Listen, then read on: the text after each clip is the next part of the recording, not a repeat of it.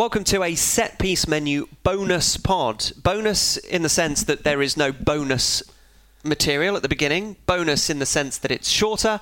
Bonus in the sense that we're going to talk about something that we've already talked about, but we are also involving a bonus element, which is you, the people, the great listeners, the audience to Set Piece Menu. I'm Hugh Ferris, Stephen Wyatt's here, so is Rory Smith and Andy Hinchcliffe, and the fifth member of our team for this discussion, about which I will explain very shortly, is not Steve's 3-year-old, is the Tactics Board. Tactics Board. Tactics. So we're going to be chatting about tactics, and so Chinch has labelled his Tactics Board Tactics. A word about the Tactics Board.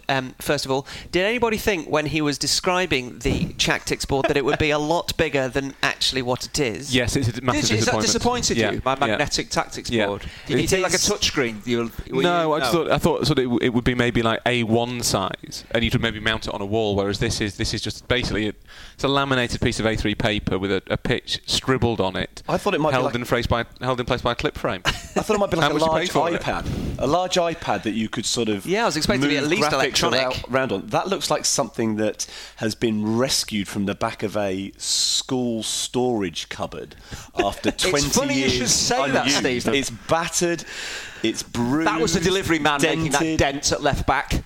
But you know what the best thing about it is? The best thing about the Tactics Board is that in the bottom right-hand corner, as we look at it, it has the brand name of the Tactics Board. Of the Tactics Board. The people who make Tactics Boards, which I imagine is a lucrative game to be in. Yes, it is. Certainly, if this is the quality which they and they produce them. They're called PowerShot, and their brand logo is like a ball with two comet tails coming out of it to infer power in the shot.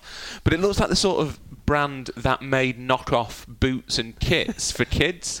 Let's call it PowerShot, because that's about football. PowerShot. I would suggest to you that power and shot have no relevance whatsoever to the product that is adorned by its name. But Chinch, thank you very much indeed for bringing your Tactics Board so that we can chat tactics with you and the listeners who have, over the last few days, been responding in their droves to our request to put together a Premier League select team of those teams who traditionally we associate as being 8th to 20th in the Premier League, and would that select 11 be able to take on Manchester City in a game of association football? So currently on the Tactics Board, we have the team laid out in a 4-2-3-1 formation.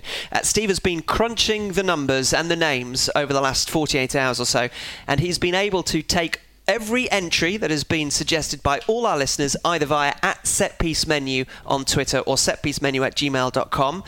It has been brought together, and Steve, perhaps with no fanfare because we haven't got any production, but still with some sense of significance, would you please tell us, reveal to all, the Select 11, best of the rest, 8th to 20th in the Premier League. It's another really catchy title on Set Piece Menu. Yes, thank you all for filling my journey home from a weekend commentating on Italian football. This was how I passed the journey back to Manchester, putting this together. 4-2-3-1 is the formation because that is the most popular formation from the people that submitted their suggestions. The overwhelming choice to play in goal is Jack Butland.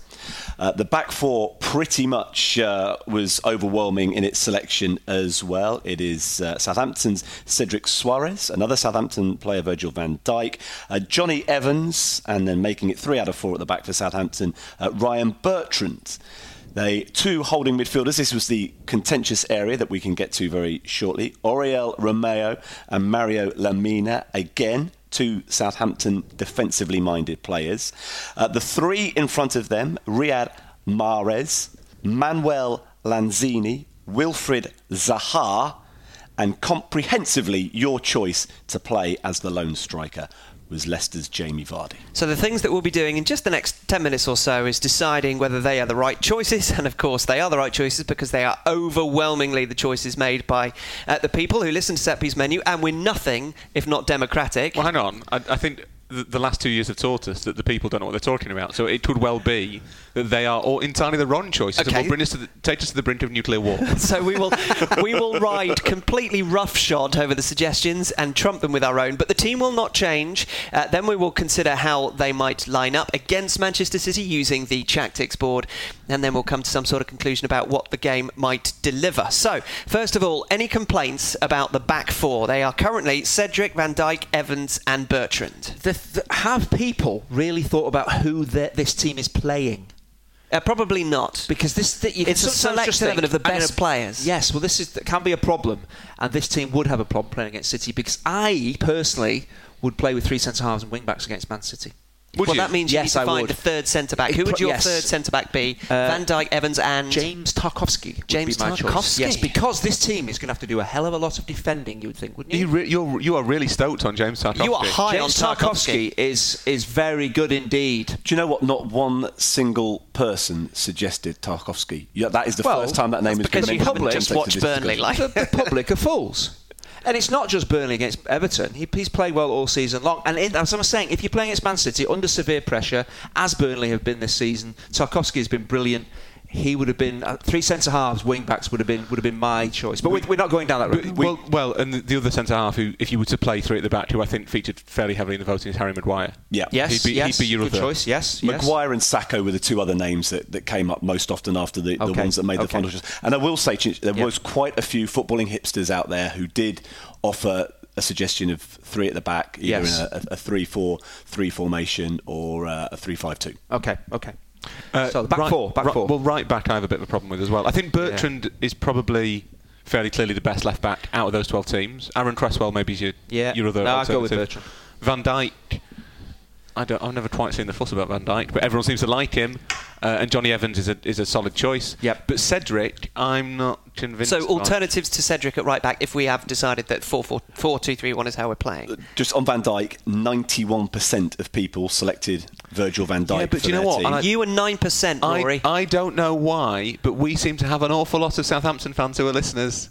Well, I don't know why either, but it's good that they... mystifying. Might not necessarily be decisions made on who you support as a team. It might just be that people are making decisions on the basis they support one of the top 8 or top 7 and haven't got a clue about the rest of it. We've got an awful lot of listeners within Liverpool's scouting department. Yes. That might well be That's how it works. 42% of people selected Cedric at right back, and the second most selected right back was ineligible. Seamus Coleman. Yeah.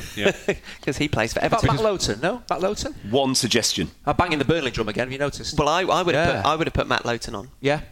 So right back is contentious. Left back we're happy with, and Virgil van Dijk and Johnny Evans we're pretty okay with. I should have mentioned. Does everybody have any problems with Jack Butland, or are we all on the same page? That's why I glossed over Schmeichel? Schmeichel. To be fair, there are some quite good goalkeepers in Forster.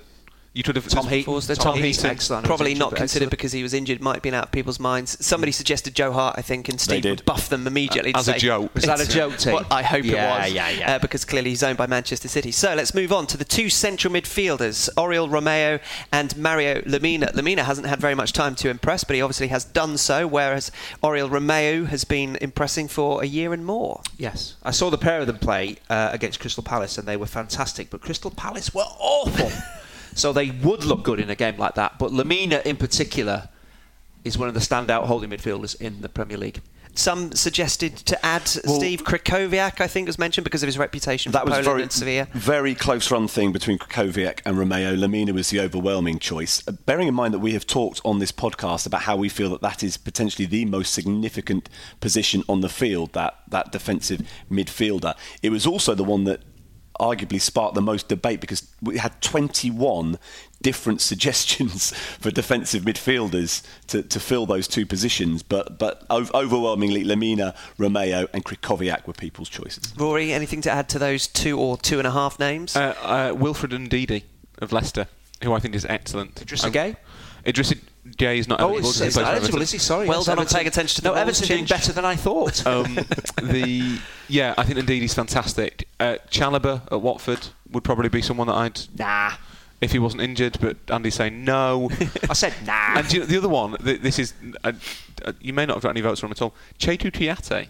Yeah, we did have a couple. Yeah, I really liked Yate. So it depends. I suppose it depends on what you want those positions to do. Romeu, I think, is excellent. I think Lemina, there's an element of he's played well twice, so let's throw him in. He's fresh in the memory, perhaps. Yeah, he's impressed. And it was recently. a game on television that always helps. But I would say that's always a big television draw. I think Crystal Palace against Southampton. Yes, exactly. It drew Chinch. It can draw us all. Yeah, they played in the Champions League final as well, but also. Ndidi would be would be straight in for me. Yes, indeed. I agree with you there. Anyway, let's move on. That's not the name of everybody's fancy league team. So the three that are behind the striker, remind us, Steve, were Mahrez on one side, Zaha on the other, and then Manuel Lanzini in the middle. Indeed. Yeah, and again, those were most people's choices. There was one other name that was pretty close to getting in the team, and that was Xherdan Shaqiri at Stoke. And I suppose there could be a discussion really in terms of those four. If you're taking Mahrez, Lanzini, Zaha, and Shaqiri as being the most selected four attacking midfielders, as to which combination of those three would be most suitable. But I decided to go with the three first picks, if you like. I suppose it is either Mahrez or... Mind you, Mahrez can play as a 10 as well, so he could play as a 10. Yeah. You could play Shaqiri out there. Maybe that would be a... So you're suggesting that Zaha and Mahrez would be on the right naturally, so you probably have one of the two. Hit and miss. I know when he gets it right, but in a team that's going to need to work hard as a team to beat City, Zaha... To be honest, I think if you're playing City and you've got Shaqiri, Mahrez and Zaha or Lanzini, you've got a problem because none of them are going to do the work.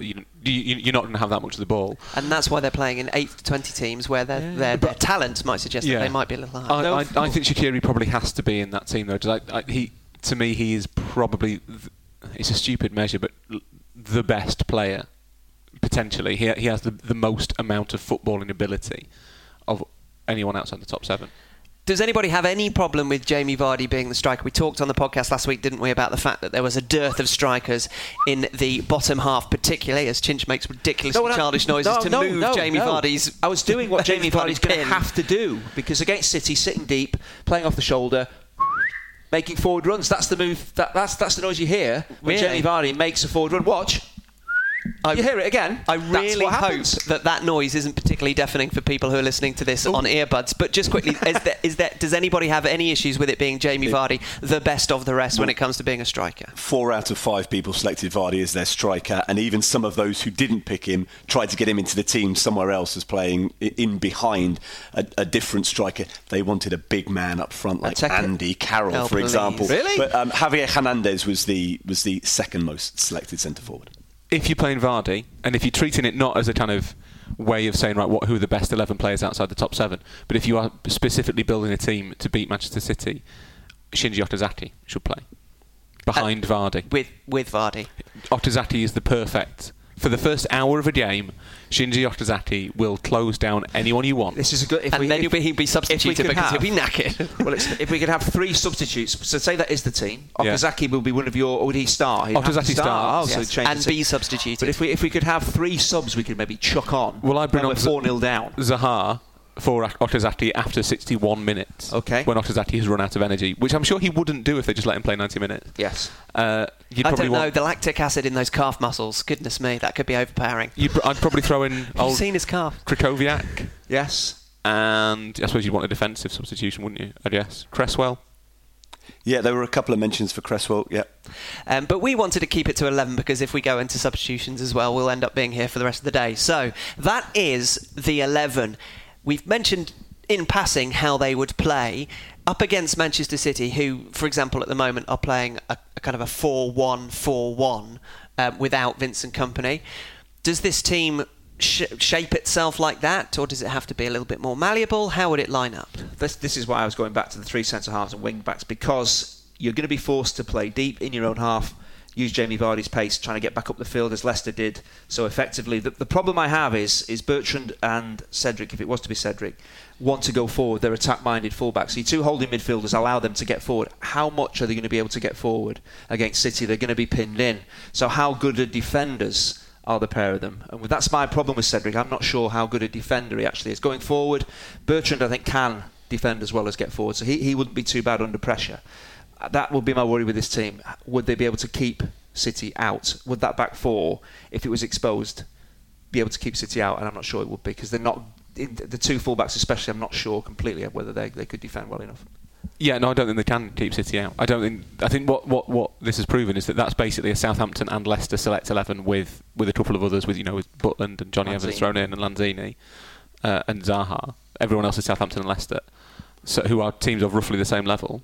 I would have thought. Do neither of them keep City out? No. It's perhaps points to good recruitment from those two teams. That it does. Yeah, I mean, I think the other thing it probably proves, although it's not what we were trying to prove, is that Southampton and Leicester, if you were to expand the top 7 into a top 9, Southampton and Leicester are the two teams immediately behind Everton in the pecking order. And if you look at the way that the Premier League has turned out the last few years, that's, apart from Leicester being the anomaly, Southampton have been 8th, 9th, and actually Stoke are the team that have also been threatening to be at a top 10. They weren't last year, but they were 3 years before that, I think. So you've got Butland and you've got potentially Shaqiri as well. But it also demonstrates what the discussion that launched us into this thought process was, that the big teams have a majority of the talent. They are stockpiling the very best players. The trickle-down effect no longer exists, and that's why we end up with a team like this made up of Southampton, Leicester, West Brom and Stoke players, and that is the best that you can pull together to stand any chance, at least as part of a thought process, of being able to take on one of the big teams and qualify for the Champions League. And I think we can probably all agree that team would not finish in the top 4. Where does it finish, that team? Probably finishes 7th or 8th. Yeah. It finishes where the teams that have provided its constituent parts can hope to finish, and that's essentially it. Would that team beat Southampton? Would that team beat Leicester? Yes. Yeah, I think so. Yeah. It might finish above Everton. Well, Southampton would be about 6 players down, wouldn't they? They'd all have transferred to this new team. So scoreline: Manchester City against our select 11. Are we playing at Wembley? How are we playing it? Neutral ground. One-off game. Would that team score? I go 3-0 City. 3-0, Rory? 4-1 City. 4-1 City. I was going to say 4-1. I will give you 4-2 as an alternative. 4-2, I might as well just what's left. 4-0, there we go. Just to be different. And I do believe, and it's taken a bonus extra pod to do it, I think via the use of extra brains from our listeners, via the use of the not to be underrated Chactics board, via the use of statistical analysis and Steve's excellent hard yards, we've come some way near to proving a point. Have we? And reaching a conclusion. No, this won't do. What? I refuse to accept it. This is why it's on a bonus pod, a DVD extra, the kind of thing that you'd never actually get to unless you go via a weird back door. The sort of thing that's behind the curtain in a video rental store. Yeah. On that note, we say thank you very much indeed to Rory Smith, to Andy Hinchcliffe, to Stephen Wyeth, and to the Tactics board, which if you wrap it with your knuckles... Chactics board, but if you wrap it with your knuckles like that, it will surely break. We can already hear it rattling. That will feature, no doubt, again in the future. We hope so. Next time, bit bigger, please, Chinch. What, me or the Chactics board?